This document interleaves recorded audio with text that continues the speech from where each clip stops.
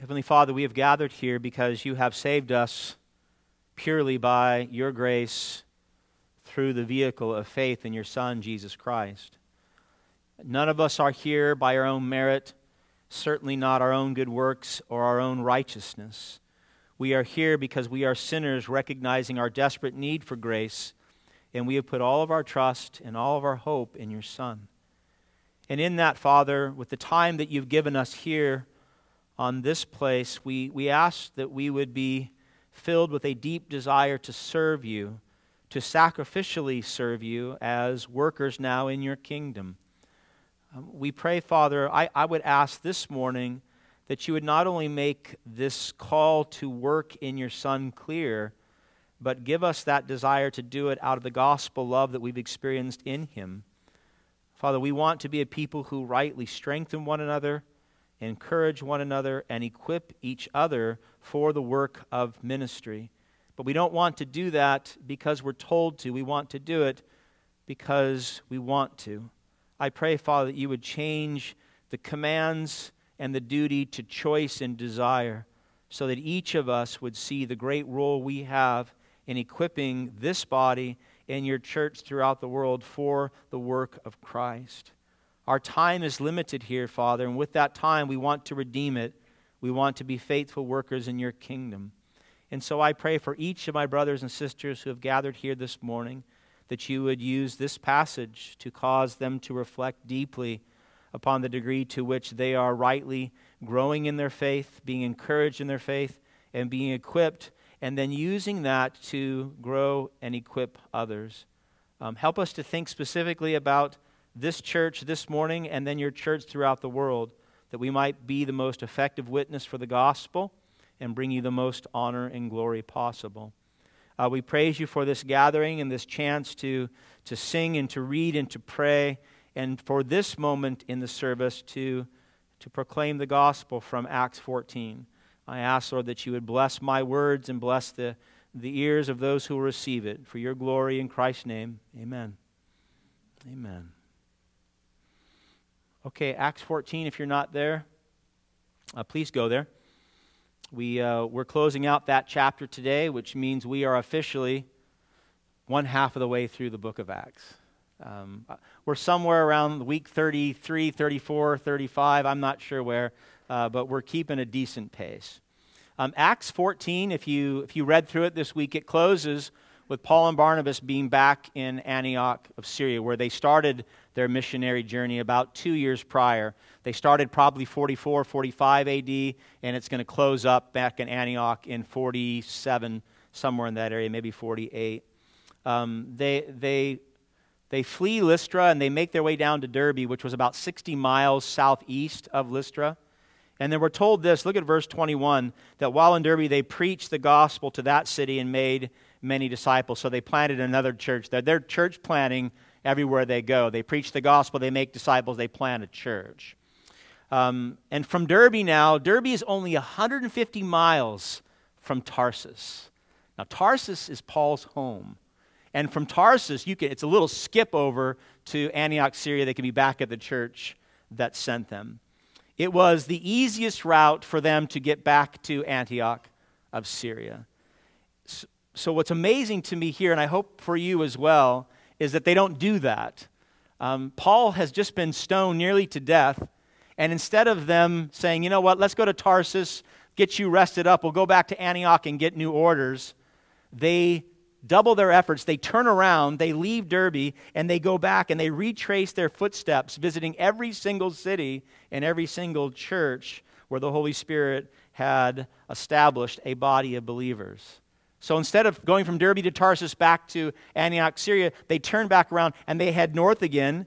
They go back to Lystra, to Iconium, to Antioch Pisidia, revisiting all these places before they head south, making their way to Perga and Attalia, and then back on a ship to Antioch, Syria.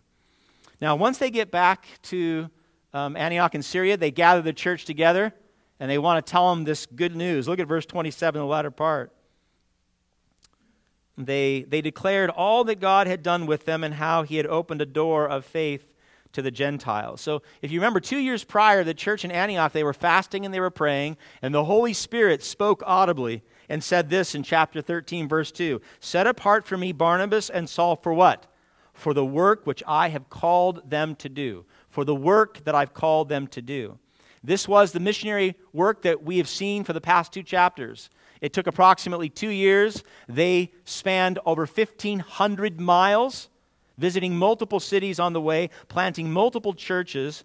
And they say that through it all, their declaration is, in verse 27, that God opened up a door of faith to the Gentiles. In other words, thousands, possibly tens of thousands of Gentiles who either had never heard of the name Yahweh or the God of the Bible or had a vague understanding of it, actually heard about Jesus Christ, the God-man that we saw from last week. And they heard the gospel through the proclamation of Paul and Barnabas. And in hearing the gospel, they had an opportunity to what? To know God, the creator of all that is seen and unseen, and have access to God by grace through faith in Jesus. It's work. They're testifying to the church in Antioch that God had done the most amazing thing. He had torn down all racial barriers, ethnic barriers, geographic, gender, socioeconomic. He comes in with the gospel, God did, and he destroys all these barriers, and he calls everyone everywhere to what? To know him through Christ, to repent and turn and be saved. And this is what happened. It was a glorious report. It was a successful mission, and there were many more to come. But I want you to recognize, and this will be our focus for our study today, this great report and this great work of God opening the doors did not come without work. Hard, intensive, costly, dangerous work by Paul and Barnabas and all who proclaim the gospel. And that, my beloved, has been the story of the church for over 2,000 years. For over 2,000 years, God has been saving people from every tribe, tongue, and nation. His Holy Spirit opening doors by using who? People just like you. People just like us.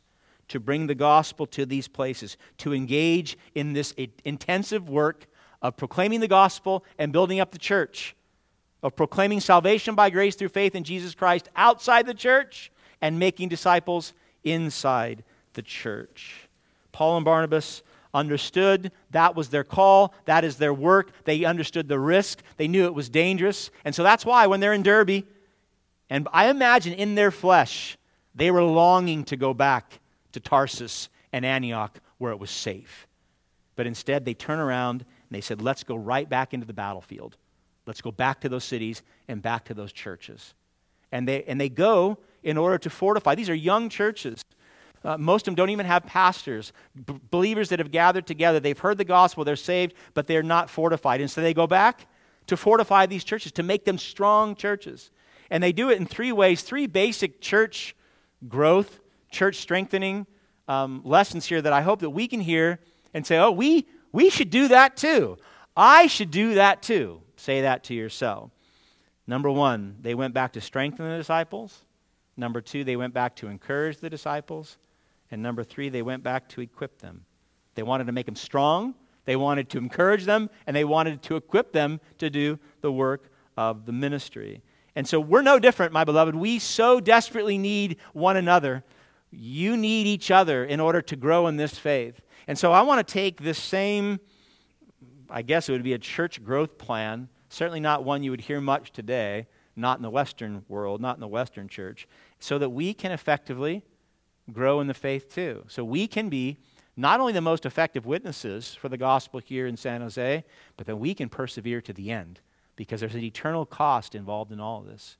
So a theme for this sermon would be simply this: you need the church and the church needs you. You need the church and the church needs you. So point number 1, they went to strengthen the disciples. They went to make them strong. Now last week, if you were here, we had a chance to do some really good, somewhat deep Christology. We were talking about Jesus Christ, the God-man, who by becoming a man, he made the Father known, and by dying as a man, he made access to the Father, and it was great, high theology that I hope you loved and you enjoyed and you thought about all week. I know I did. This is not like that. This is a very, very practical sermon which says, here are the things that you are called to do in Christ, and now go do them. So I want you to think and listen practically, and then ask yourself, how am I engaged in this growth process? What am I doing, and how am I blessing others? Okay? So think practically. Point number 1, they went back to strengthen the disciples. So if you remember from last week, Paul and Barnabas, they have to flee Antioch in Pisidia because they were being persecuted. They flee to Iconium. They have to flee Iconium. They make their way to Lystra. And Lystra, remembers, that rural area down in the southeastern Galatian province. And so they're down there and they're preaching the gospel, and they have that chance to heal the crippled man who was crippled from birth. And then everybody gets really excited, and the whole crowd in Lystra says, "Oh, it's Zeus and it's Hermes." And they believe that they are gods in the flesh. And Paul and Barnabas, they rent their clothes and they say, "No, we're just men like you. Do not worship us." But here's the good news. God did become a man, and they share the gospel, and many are saved. We're told this. Look at verse 19. In the midst of all this proclamation and healing and false worship by those in Lystra, Luke tells us in verse 19 that Jews came from Antioch and Iconium, and having persuaded the crowds, they stoned Paul and dragged him out of the city, supposing that he was dead. Such hatred in the heart of the Jews who heard the gospel and rejected Christ that they traveled, listen, 100 miles. Now that's a long way if you were to get in your car. If you said, I'm going to drive to Sacramento to persecute someone I really don't like. Well, they didn't have cars, they didn't have highways, so it was a long trip. But they go 100 miles in order to try to put to death Paul and Barnabas. But they were unsuccessful because that was not God's plan for Paul or Barnabas. Look at verse 20. So Paul is outside the city. He's unconscious. He's not dead. And he wasn't raised from the dead. That's a bad hermeneutic, I think. Verse 20, but when the disciples gathered about him, those that were in the city of Lystra, he rose up and entered the city, and on the next day he went on with Barnabas down to Derbe. So he's battered and bruised. I mean, you gotta love Paul. This guy, he knew he was in a fight. He's battered and bruised. He's stoned nearly to death. He gets up. He goes into the city. He spends the night, rests up, gets some food, gets some drink, and heads down to Derbe and does what? He preaches the gospel. And then in Derbe, more believers are saved. Now again, at this point in time, I really believe that there was probably some temptation to make a beeline for Tarsus, thinking, that's my home. I got family there. I have friends there. I can go rest. And I imagine he probably got counsel too. This is a good place to end this journey. Get to Tarsus, get healed up, go back to Antioch of Syria, and then let them give you your next papers, your next mission. But they don't. They turn around as faithful soldiers, and they go right back to where they had been kicked out of. Look at verse 21. When they had preached the gospel in that city, that's Derbe, and made many disciples there, they returned to Lystra and to Iconium and to Antioch, the same places they had all been run out of by pain of death, the same place that Paul and Lystra had actually been stoned nearly to death. They return. Why? Because they're thrill seekers. I mean, were Paul and Barnabas just adrenaline junkies? They couldn't jump out of an airplane, so they're going to go and they're going to put themselves in harm's way. No, they weren't thrill seekers, and they weren't eager to be stoned or to be killed. They returned because these were newly formed churches that needed to be strengthened. They understood that. They went to these churches that God had opened the door and saved many to make them strong. And so the first thing we see here in verse 22 is it says that they went back to strengthen the souls of the disciples. Now that's just a few words in the Greek also, but that word strengthen means to make firm, to establish firmly, to ground in deeply. These are brand new believers. Now, I don't know about you, but when I came to a saving grace in Christ, clueless. I mean, I was clueless. And I think I spent 10 years being clueless. So it takes a long time to grow in our understanding of the wisdom and knowledge of God. And so they go back to do what with these brand new believers? To make disciples. They said, you know what? They know the Lord. They heard the gospel. They professed their faith. They were baptized. They were out of the church. Now we need to grow them in their faith. We need to grow them deep in their faith. And so Paul and Barnabas were not doing new work. They were building upon the work that the Holy Spirit had already done through them. Strengthening what? The souls. That's the inner man. That's the seat of their affections and their thoughts and their dreams and their desires. They're strengthening these believers in these churches for the work of the gospel. Now, this strengthening was probably multifaceted. Certainly, Paul and Barnabas would have spent time praying with them and then teaching them how to pray. These were new believers. They didn't even know how to do that. They would have certainly spent time ministering with them, showing what a godly life looks like in terms of serving one another. I have no doubt they were doing some ethical teachings that Paul would later write about in the letters, teaching them how to be faithful husbands and wives in a biblical marriage, teaching them how to raise their children.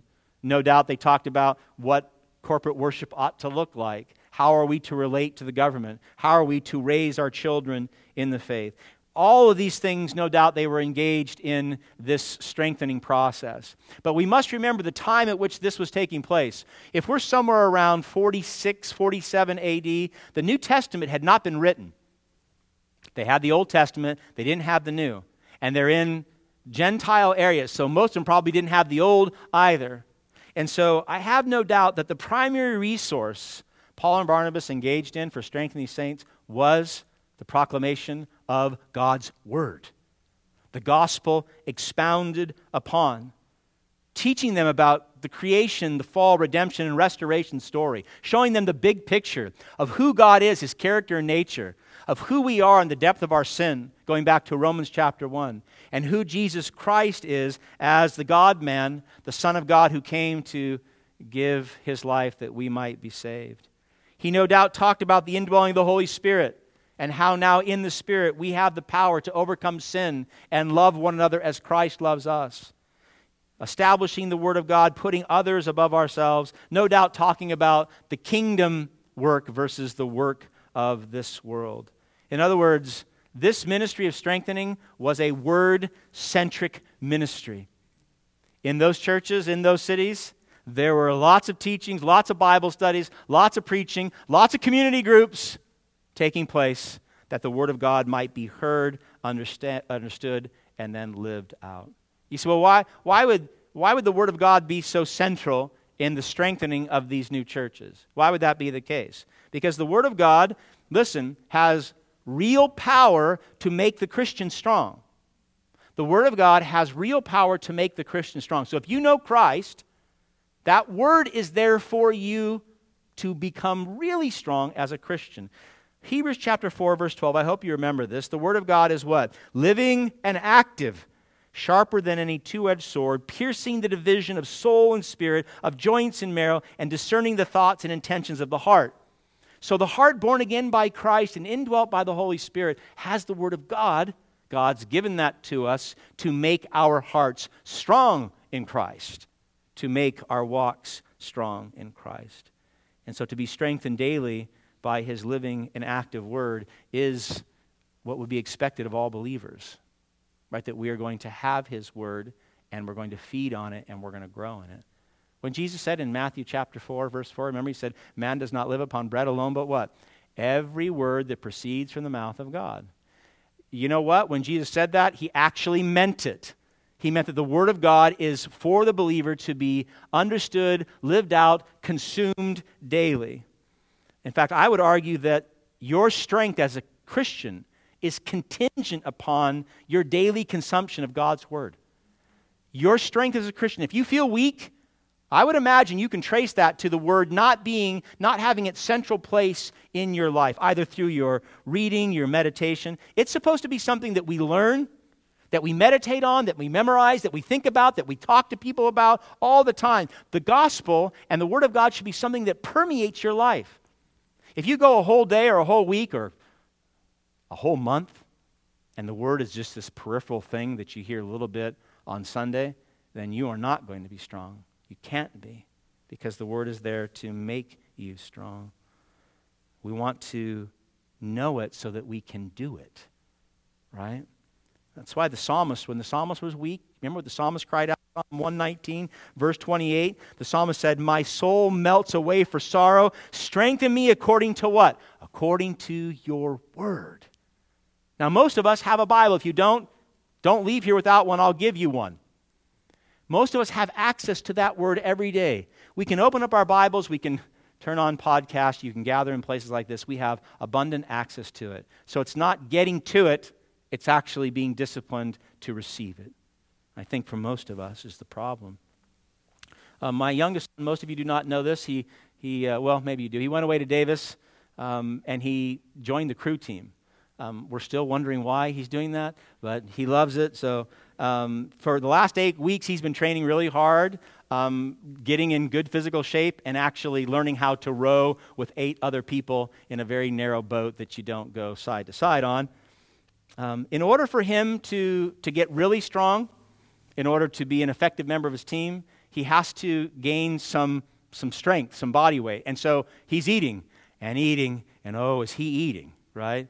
The understanding being this: for Joshua, without a high protein carb diet, he's not going to gain the muscle mass that will give him the strength to be the member of the team that he wants to be. I would argue this, as a believer, that you must have a high daily intake of the Word and Spirit in your diet if you want to be the member of this team that God desires you to be. It must be a high consumption of God's Word in the Spirit for us to participate in the work of this team, and that is the church. Right? This is our boat. We're all rowing together, and we want to row effectively and efficiently and expeditiously for the glory of God. When you don't try to grow and get strong in the Word, then you'll find yourself stumbling in the faith. And you'll find yourself probably engaging in sin that not only is displeasing to the Lord, but it makes you ineffective as a member of this body. By not growing in the Word, when we don't grow in the Word, obviously we suffer personally, but you also cause others to suffer. You say, well, how is that possible? Paul said in Colossians chapter 3, verse 16, listen, let the word of Christ dwell in you richly, let the word of God dwell in you richly, so that you what? May teach and admonish one another in all wisdom. In other words, the word of God is there for you to become strong, and then you just take your strength and do what? Go teach others to be strong too. To teach and to admonish one another with all wisdom. So that's their growth plan for these early churches. Word-saturated, word-centric, Bible studies, worshiping, teaching, preaching, so they can grow strong in the Word of God and then teach others to grow strong too. Now, before I go on to the next point, I want you to ask yourself honestly, just ask yourself, are you daily growing in the Word of God so that you can become a strong Christian? And are you doing that not only for your own well-being, but so that you can bless others by teaching and admonishing them with God's Word? It's hard to teach that which you do not know. But how glorious if you say, I'm going to grow for my own well-being, and I'm going to grow for my brothers and sisters, so I can come alongside them, and I can share, I'll have a word on my tongue and upon my mind when I see them, to share with them, to encourage them, or rebuke them, or admonish them, or whatever needs to happen in that situation. Ask yourself that. Are you striving to that end? We want to be a church that grows in our own strength and in our strengthening of one another. We want to be that church. We want to grow as disciples in the Word. We also want to be a church, I hope, that encourages one another. And that's the second point. Point number 2, Paul and Barnabas encouraged the disciples. Look at the latter part of verse 21. They returned to Lystra and to Iconium and to Antioch. Verse 22, strengthening the souls of the disciples. And then what? Encouraging them to continue in the faith and saying that through many tribulations we must enter the kingdom of God. So in addition to strengthening the church and making them strong by teaching them God's Word, they had to and they wanted to encourage them to press on to the very end. That word, encouragement, you probably heard it mentioned here. It's parakaleo in the Greek, and it actually comes from a root word, parakletos, which means legal advocate. Now that's a really interesting. How do we get encouragement and legal advocate coming together? This encouragement is not the soccer mom standing on the sideline cheering her daughter during the game saying go, go, go. That's encouragement, but that's not the type of encouragement that we're talking about here. This encouragement would be more like you in a court of law and your lawyer saying to you, stay the course. This trial's hard, but stay the course because you're going to win. Right? A legal advocate telling you to press on in the midst of the trial because you're going to win. Now, we know that as Christians, that teaching from the Spirit through the Word is true for a couple reasons. Number one, Christ has already won for you, right? By paying for your sins upon the cross, you already win if you're in Christ. So that's the encouragement that comes from God and hopefully from one another. But that secondly, we know that Jesus is our legal advocate, right? He stands before the Father on our behalf, interceding, and he's going to receive anybody who comes to him in faith. Anyone who simply puts their trust in the Lord, he promises to save. And that means we must continue in the faith. There's a warning here of great magnitude that I don't want us to miss. If you remember last week, I had Kirk read from John 14, verse 6, where Jesus said, I am the way and the truth and the life, and no one comes to the Father except through me. Right? No one. No one makes it to the Father except through Jesus Christ and his work upon the cross. So that means if you make a profession of faith and then you fall away and you no longer put your faith in Christ, you have no access to God the Father. You have no access to eternal life. He is the only way, and that's why there's this teaching of encouragement. This is not just encouragement like, come on, you can do it. This is encouragement to life, because that's what hangs in the balance. I've been here now over 25 years, and I've seen lots of souls, probably in the high hundreds now, that have come into this church, and they've made a profession of faith, and they got baptized, and they would even become covenant members. And they said, we're going to covenant to walk this race with you. Many of those have actually turned back to the world. They haven't just left this local body. They've left the faith altogether. They've turned away from the Lord. And one of the things I've noticed over the past 25 years is there's a direct correlation between those who leave the faith and those who go through hardship. And those that I know personally who are no longer pursuing Christ were going through a very difficult time in their life when they left this place and then left the Lord altogether. A particular couple that was very dear to us, and they were engaged in the ministry, they were having marital strife, real difficult issues in their marriage, but they wouldn't share that or talk about it or seek counsel or prayer from anybody in the church. And so they were going through this alone. Well, they ended up leaving the church, leaving this church. They ended up getting a divorce. Infidelity took place in the marriage. They got a divorce. And now at this point in time, neither of them are pursuing Jesus Christ. Now, if you had met them 15 years ago, you said, these people love the Lord. My goodness, they were engaged in great ministry. But what happened was, as they hid their sin, none of us could encourage them. We couldn't come alongside them. We couldn't edify them and pray for them or counsel them or rebuke them. We couldn't do any of those things because we were in the dark. Paul and Barnabas go back to these churches to encourage these new Christians to continue in the faith. Why? Because they know how hard it is. Look at verse 22, the latter part. Paul said, it is through many tribulations that we must enter the kingdom of God. Now, there's so much written on just that one half of that verse. I would argue that many Christians in the Western world enter the church with a false gospel, and therefore they're shocked when trials come. Right? We hear a gospel that calls us to come to God because God loves us and has a wonderful plan for our life, and everything's going to be good, and the road's going to be smooth. And then we hit these bumps, and then we hit these big bumps, and life gets really difficult, and people leave because they weren't told from the beginning that there are costs with following Christ.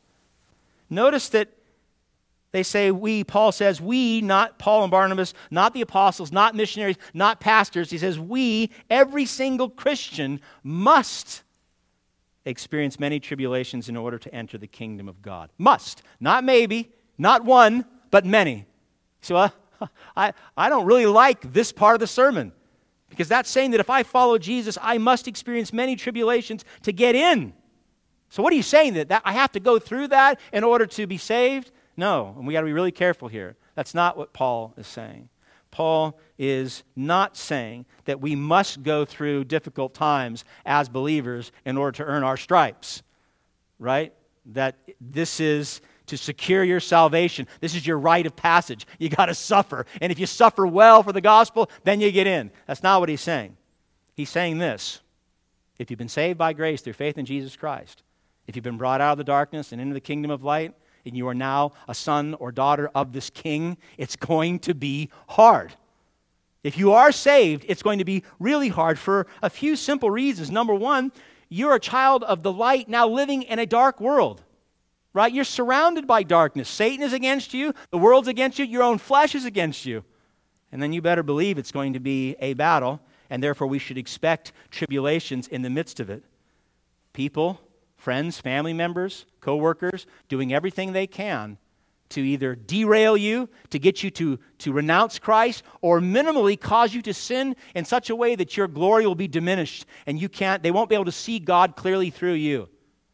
I mean, my beloved, these Jews from Antioch and Iconium, they traveled 100 miles just to get to Paul and Barnabas.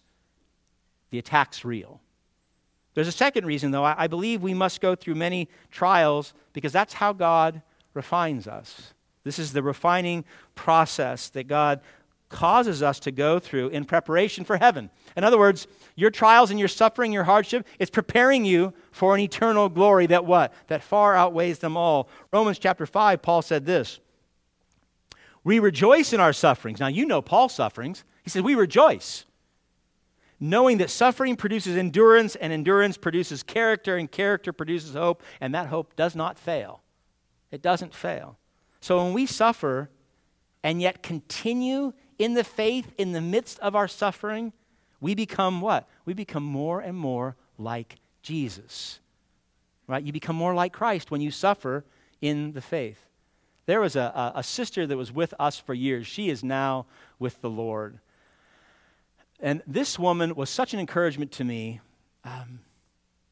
Her life was a story of hardship. She lost her year-and-a-half-old son, her oldest son, in an accident on the farm when a rooster pecked her son in the temple and he died. Right? Not too many years later, her husband dies in a tragic accident, and she's left as a widow with her daughter. She remarries, but her second marriage was a hard marriage, a very hard marriage for her. This woman was so amazing. In the midst of all this, she battled breast cancer, lung cancer, a heart attack, and a stroke. Death surrounded her. She had to work into her 70s because her means were meager. And yet, you never saw her without a smile. There was a deep hope and a deep joy. She was one of the most humble, gracious, loving people I've ever known. Very, very simple. She had a 6th grade education. And if someone were to ask me, name a saint that impacted you, a great saint, it would be her. It'd be her. Why was she like that? Well, she suffered well in Christ. She went through suffering. She went through things that I've never experienced. And I wonder how well I would remain faithful in the midst of all that. And she did. She did. She grew deep in her faith. So we're going to suffer because we live in a fallen world. We're going to suffer because that's how God refines us. And I'll give you one more. We're going to suffer because that's a sign of assurance that when you suffer well in the faith and you remain faithful, it's how you know the Holy Spirit really dwells in you. 1 Peter chapter 4. Peter said, Beloved, do not be surprised at the fiery trial when it comes upon you to what? To test you. To test you. As though something strange were happening to you. And he says this, listen. But rejoice insofar as you share Christ's sufferings, that you may also rejoice and be glad when his glory is revealed. In other words, we go through trials and suffering now, and when we remain faithful to Christ in the midst of it, that's an assurance that we truly know the Lord, so that when he comes again in all of his glory to do what? To judge the living and the dead and establish his kingdom that has no end, instead of you coming before him and hearing him say to you, Depart from me, you worker of iniquity, because you've suffered and you've persisted in the faith, it's a means by which you can say, I really do know God. Why haven't I forsaken God? Why haven't I really do know him. Therefore, when he comes again in glory, I'm not going to be afraid. I'm not going to call for the rocks to fall upon my head and cover me. I'm going to wait for him to call me to himself and say what? Well done, good and faithful servant. In the midst of all your trials, you stayed the course. You remained faithful. Your love for me was true. So there's assurance in us going through hardship. What a different way to approach it, my beloved. I want you to think about a really difficult thing you're going through right now and say, how different would it be if I thought about this in the context of, well, this is how it is in the fallen world. This is how God sharpens me and restores me, and this is the way that I can know I really know the Lord, because I'm going through this and I'm still faithful by his grace. So if we know we must go through many tribulations to enter the kingdom, we must. And Jesus said in Matthew 4, only those who persevere to the end shall be saved. Now I hope that the weight of encouragement has its proper place in your heart and mind, right? If we must go through tribulations and only those who persevere to the end shall be saved, then how important is this encouragement to you? It's life and death. It's eternal in nature. You being encouraged and you rightly encouraging one another. Because what's at stake is not just a bad day or a bad week. What's at stake is eternal life. Those who persevere to the end shall be saved. And that's what, my beloved, makes our isolated, individualized Western version of Christianity, I believe, so reprehensible.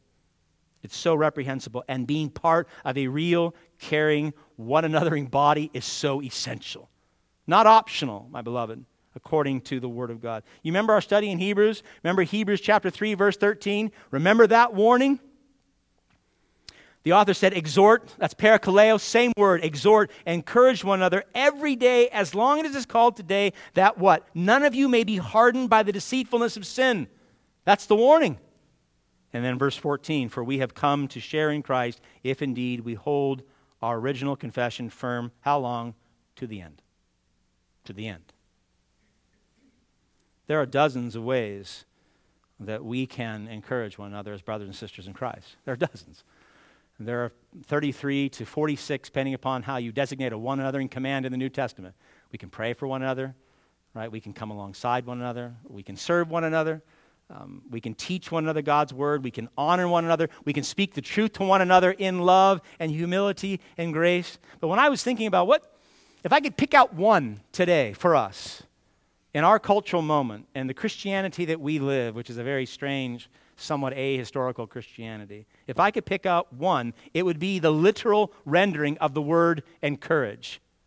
Parakaleo, para means beside or close to, kind of like paralegal or paramedic, to come alongside. Parakaleo, so para is beside, and kaleo is to call or to call upon. So it literally means this: you calling upon someone, you coming alongside someone, getting up next close to someone. And so the best encouragement, I would say for us today, in our cultural moment as a church, would be the literal rendering of encouragement. For us to have personal, physical proximity, being intimate one to another in the body of Christ. Not moving through life, listen, alone with a sprinkling of community, but moving through life in community with a sprinkling of being alone. Radically different in our cultural moment. You say, well, what would that possibly look like? Well, one thing it would look like, it would be more than gathering on a Sunday from 10:30 to 12:20, and that's the totality of your community. That would not be what is being revealed here in Acts 14. It would be gathering and being present, intentionally present, and asking yourself before you gather, who can I encourage today? Who can I strengthen with the word today? Who can I speak to? Who can I speak God's word into today as we gather and we pray and we eat and spend time together? It would be making time, I would argue, for our community groups that we meet every other week. Say, I'm going to get to that, and I'm going to get to know these people because we're going over the sermon, and I want to help the word go in deeper for myself and for others. It would be being part of a discipleship group of some kind where you are meeting regularly to pray with people and confess your sins. It would certainly be opening up our homes, right, exercising Christian hospitality and having people and receiving people, gathering for lunch, coffee, fellowship. It's kind of a horrible thing that I have to explain this, is it not? I mean, our culture is so anti-communal, we have to talk about what it means to be communal. Other cultures go, what are you saying this for? Don't we all know this? We don't all know this. And we don't know it in the biblical sense. In other words, the best way, real simple, the best way you can encourage one another is to be present. Be in one another's life. One of the reasons that Christ became a man, that God came, because to be with us, right? He came down from heaven to be in the flesh with us. The phone calls are good, the texts are okay, the emails, be present. Be with people. This couple that I described that ended up divorced and no longer following Christ, I know, I shouldn't say this, I believe strongly that had they been involved deeply in the relationships of this church and they had confessed that, there would have been opportunity for us to breathe life into it, to love them through it, and their marriage would have been sustained by God's grace. Paul and Barnabas go back in the flesh because they know how encouraging it is. Paul writes lots of letters, and they loved getting the letters. But how much better that he's actually there in the flesh.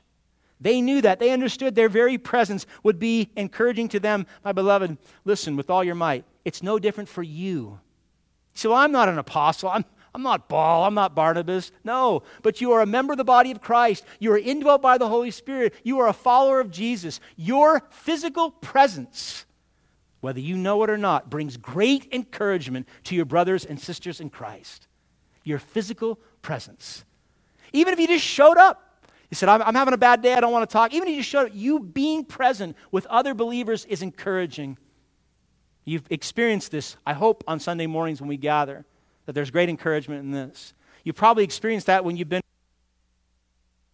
as well. We combined our groups for numbers purposes, and we had, 16, 17, 18 around your table, Mom, on Wednesday night. It was such an amazing night. It was like Thanksgiving again, but on a Wednesday, and it was after Thanksgiving. And we were all just talking and eating and laughing and studying, and it was just a beautiful time. And I thought, how blessed we are to be able to do that here still. How blessed we are. All right, so they wanted to strengthen them. They wanted to encourage them, and I want to give you one more. They wanted to equip them. They wanted to equip them. You say, well, I don't see this from the passage. It's in verse 23. They wanted to equip these churches by appointing elders, pastors. It's terms used synonymous in the New Testament. Look at verse 23. And when they had appointed elders for them in every church, so plurality of elders in every local church, with prayer and fasting, they committed them, the churches, to the Lord in whom they had believed. So the Lord Jesus Christ, in whom these churches had put their faith, He's the head of the church, right? He died for the church. He's the great shepherd. He's the groom. The church is the bride. And that means, listen, every single Christian, every pastor, every deacon, every member, every ministry leader, every missionary, every church planter, every evangelist serves Him. He's the head. He's the head of His church. And according to His wisdom, Jesus Christ decreed for His local churches to have sinful, fallen, believing men that were mature enough in the faith to be under shepherds over His local body. Fallen, sinful men, mature enough in the faith to pastor, to love, to oversee, and to equip the saints for the work of ministry in each of these locations. Now, did you notice that? This is important. Here's a little ecclesiology for you. What's the church supposed to look like? It's not one pastor over multiple churches, i.e. a bishop or a pope. We don't see that here. And it's not one super senior pastor over that local church. It's a plurality of elders. It's multiple pastors per local church. And it is the model that we see in the book of Acts. And Paul will actually develop and articulate in letters to Timothy, 1 Timothy, and to Titus in Titus chapter 1. It is a plurality of elders. And that's where we get that whole idea of having multiple elders. It means two or more men who are qualified scripturally to oversee and to pastor a local church. He said, well, why does it have to be more than one? Why can't we have one superstar pastor over a mega church or maybe multiple churches? Why can't we have that? Several reasons. Number one, pastors are sinful men who need to be held accountable. Well, who better to hold another pastor accountable than another pastor or pastor saying, I love you, brother, but we're a little off track here. So certainly for accountability. We've seen too many churches with a single pastor run roughshod over the body of Christ. Again, that's the bride of Christ. So for the pastor's protection and for the church's protection. A second reason, I believe, would be for the diversity of gifts, right? I mean, even the most gifted person is very limited in their gifts. So if you get 3 or 4 or 5 elders together that are all gifted, they are gifted in multiple ways to bless the body and grow them even more. I think a third way is simple wisdom, right? The proverb says what? There is wisdom in the counsel of many. And so you have a few elders making decisions on behalf of the church. You want them to have a collective wisdom. I have for years, because we've always been limited, and at times I did not have the elders. There are pastors, they know us. I call them, I'm like, hey, I need to talk to you. And I give them here's what's going on. Tell me, talk to me, talk to me. And so there's wisdom in the counsel of many. But I think one of the major reasons and this will go back to our point of equipping, is that the more pastors, the more true elders you have in a local church, the better able they are to equip the church to do the work of the ministry. Right? More pastors, more equipping, more work being done. A pastor, you probably know this, they wear multiple hats. They're commanded from the Bible to preach, teach, and pray. That's the fundamental job to do. In addition to that, they're called to oversee the flock, to make sure that no heretical teaching or wolves get in and try to devour the sheep, to make sure that the sheep are actually well cared for. They're supposed to have a right vision for that local church and doing ministry in that area. How do we share the gospel and how do we make disciples? They're responsible for distributing the funds and promoting associations with other like-minded churches. But a major piece that we don't think of, and the scriptures talk about it over and over again, is the responsibility of the elders and pastors to equip the saints for the work of ministry, for you to do ministry work. Now, in our corporate church model today, it's top-heavy. We have pastors and ministry leaders, and we hire on big staffs, and you get 90% of the church work is done by hired professionals and 10% done by the body of Christ. That's not the biblical model. It's not even remotely close to the biblical model. The biblical model is for hopefully mature, well-trained elders harnessing the power, listen, of the Holy Spirit that dwells in every single believer in that church. And any pastor or group of elders that think that they have the ability to exercise more power in Christ than the body of Christ should step down from that position.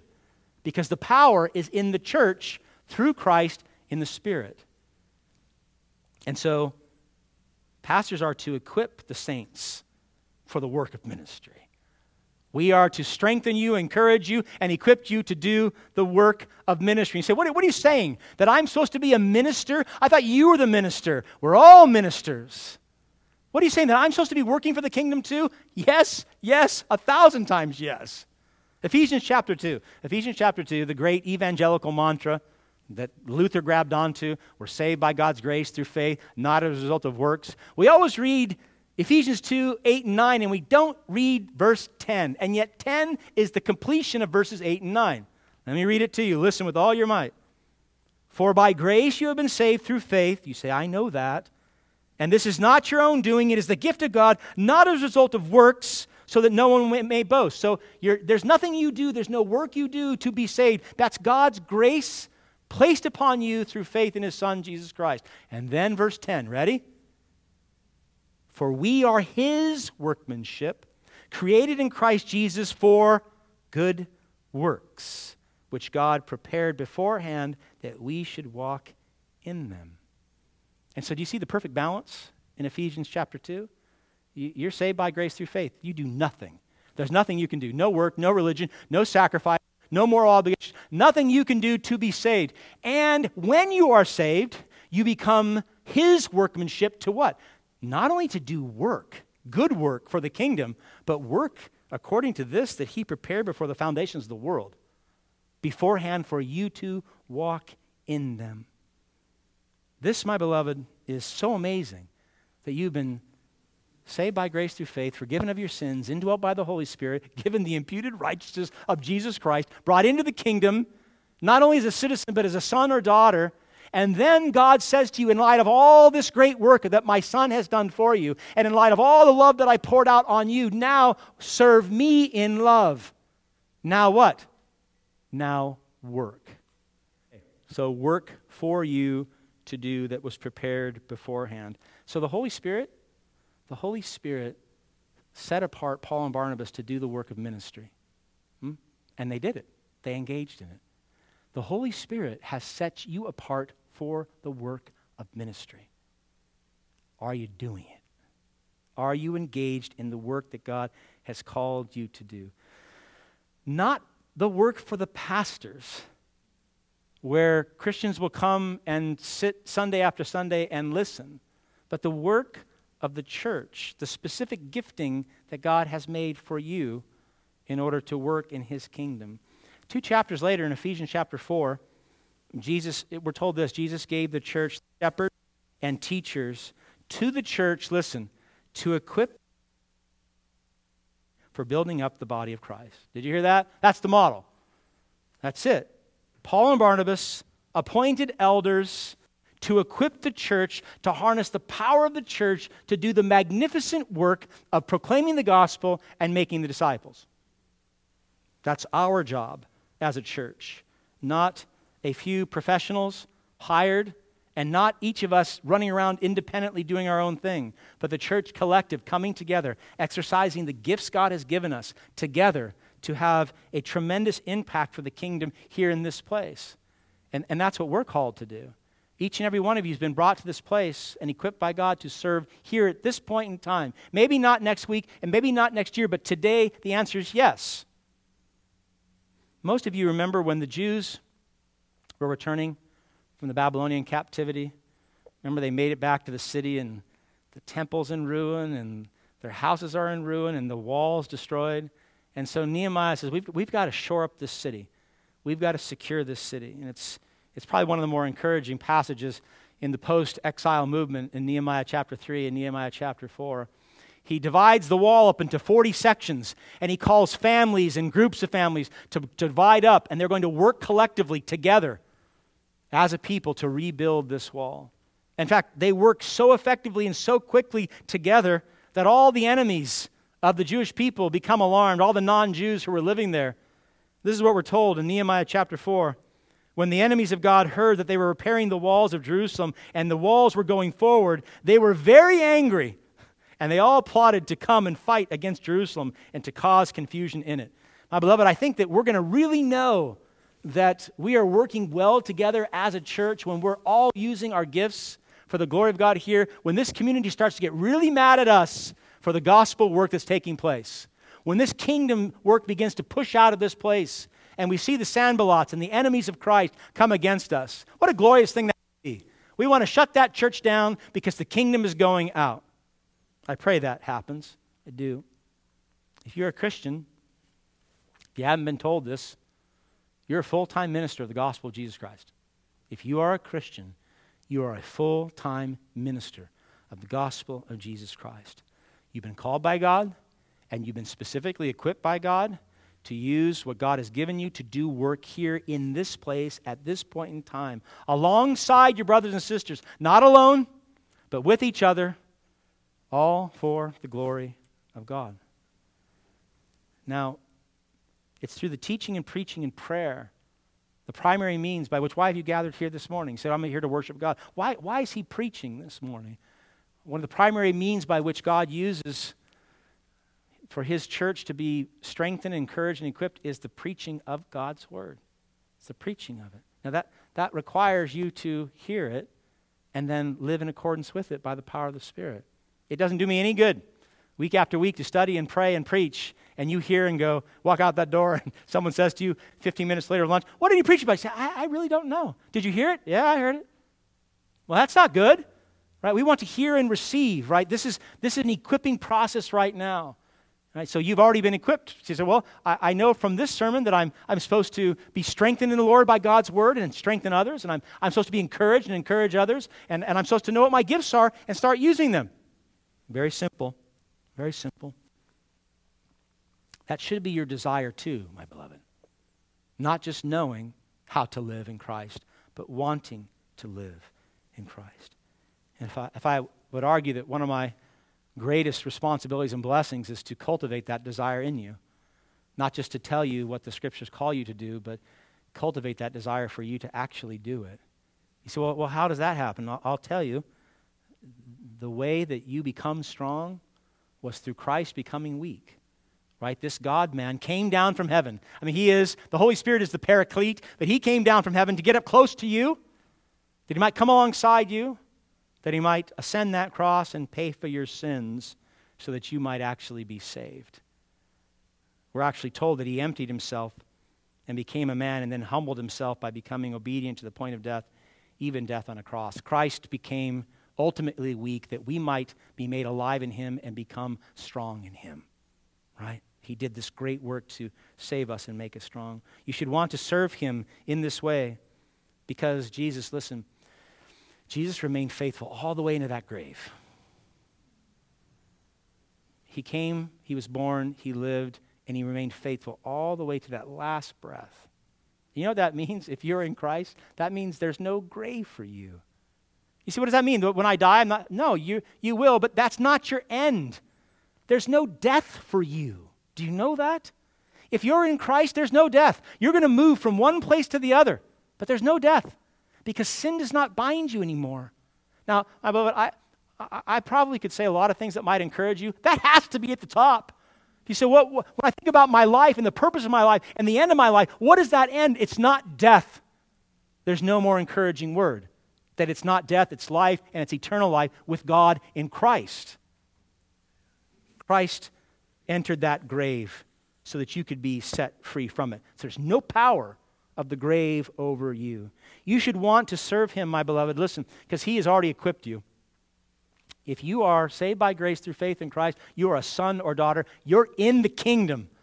You're already equipped. He's paid for your sins in full. He's granted to you his perfect righteousness. And therefore, he's given you the ability to not only live a holy life as he is holy, but he gave us the Paraclete, the eternal Holy Spirit, to dwell in us now and forever. In my younger days, most of you know I used to fly. And I remember a slogan that troubled me then, it troubles me even more now. And the slogan was this: those who fly solo have the strongest wings. Those who fly solo have the strongest wings. That's a very romantic idea. You flying solo, obviously pertaining to the ability to fly. But it is a horrible saying when it comes to spiritual combat or aerial combat for that matter. Flying solo does not make us strong. Most of you probably know this. During World War II, one of the B-17 bombers, one of the tactics they used, they would actually get together, and there were several different tactical ways to fight. One was called the wedge, or the flying wedge. And they would take 54 B-17 bombers, and they would put them in the shape of an arrowhead at three different levels. You had a middle, a top, and a bottom. And they would fly in formation. And from end to end, the width was about 1.3 miles of aircraft. And then about a third of a mile from the front to the back. And one of the things they realized, that flying in this formation made it very, very difficult for enemy aircraft to shoot them down. So more planes got over their target and got back safely to Great Britain by using this tactic. What did they not do? They didn't fly alone. They didn't fly alone because when that B-17, when one was actually an engine out and they became by themselves, well, then they were easy attack and usually picked off. Flying solo spiritually, listen, it may be popular in the Western church, but it is utterly foolish to fly alone. The enemy knows that if he can get you alone and get you discouraged and get you down into that dark place, you might be one step away from walking away from Christ. He knows that. It is my prayer, my beloved, that you would this morning see you need to be encouraged, strengthened, and equipped by your brothers and sisters in Christ. We have that biblical mandate to one another, and you need to see your essential role in strengthening, encouraging, and equipping others here. It is a matter of life and death. It is no small matter for us. I pray that, like Paul and Barnabas, that we be willing to take major risks, to sacrifice time and money and energies, and work really, really hard for the glory of God here in this place. We're saved by grace through faith, not as a result of works, but in being saved, you are commissioned to work. And so I'll close with this. Serve Christ by working hard. Your moments from the grave, you know that. I don't care how young you are, you're steps away from the grave. Until you get there, work with all your might out of your love for Christ. Amen? Let's pray.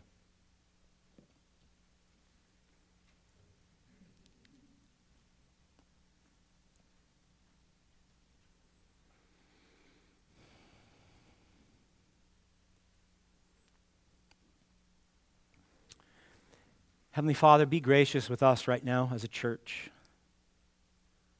And eradicate all the foolish Western individualized teaching that's made its way in. Instead, Lord, I pray that you would enable us to see how desperately we need each other to be strengthened and to strengthen, to be encouraged and to encourage, and to be equipped and to equip others.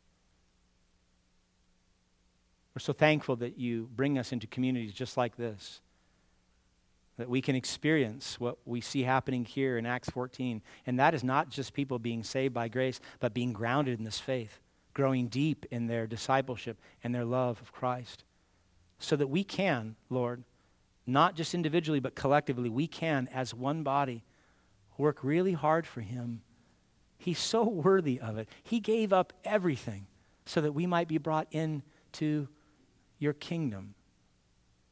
I ask, Lord, that with the time that we have, each of us, that we'd want to serve, that you would cause us to want to serve, that you'd put that into our hearts and minds. We'd be smart about seeing how you want to serve, and then we would want to. And then you would ignite this church with the collective work of the saints here at Cambrian Park Baptist Church, that we might bring that gospel to those outside of this church who do not, and that we might grow in our faith too. I ask that you would do this for the blessing of my brothers and sisters, for the blessing of me, and for your own glory. In Christ's name, amen.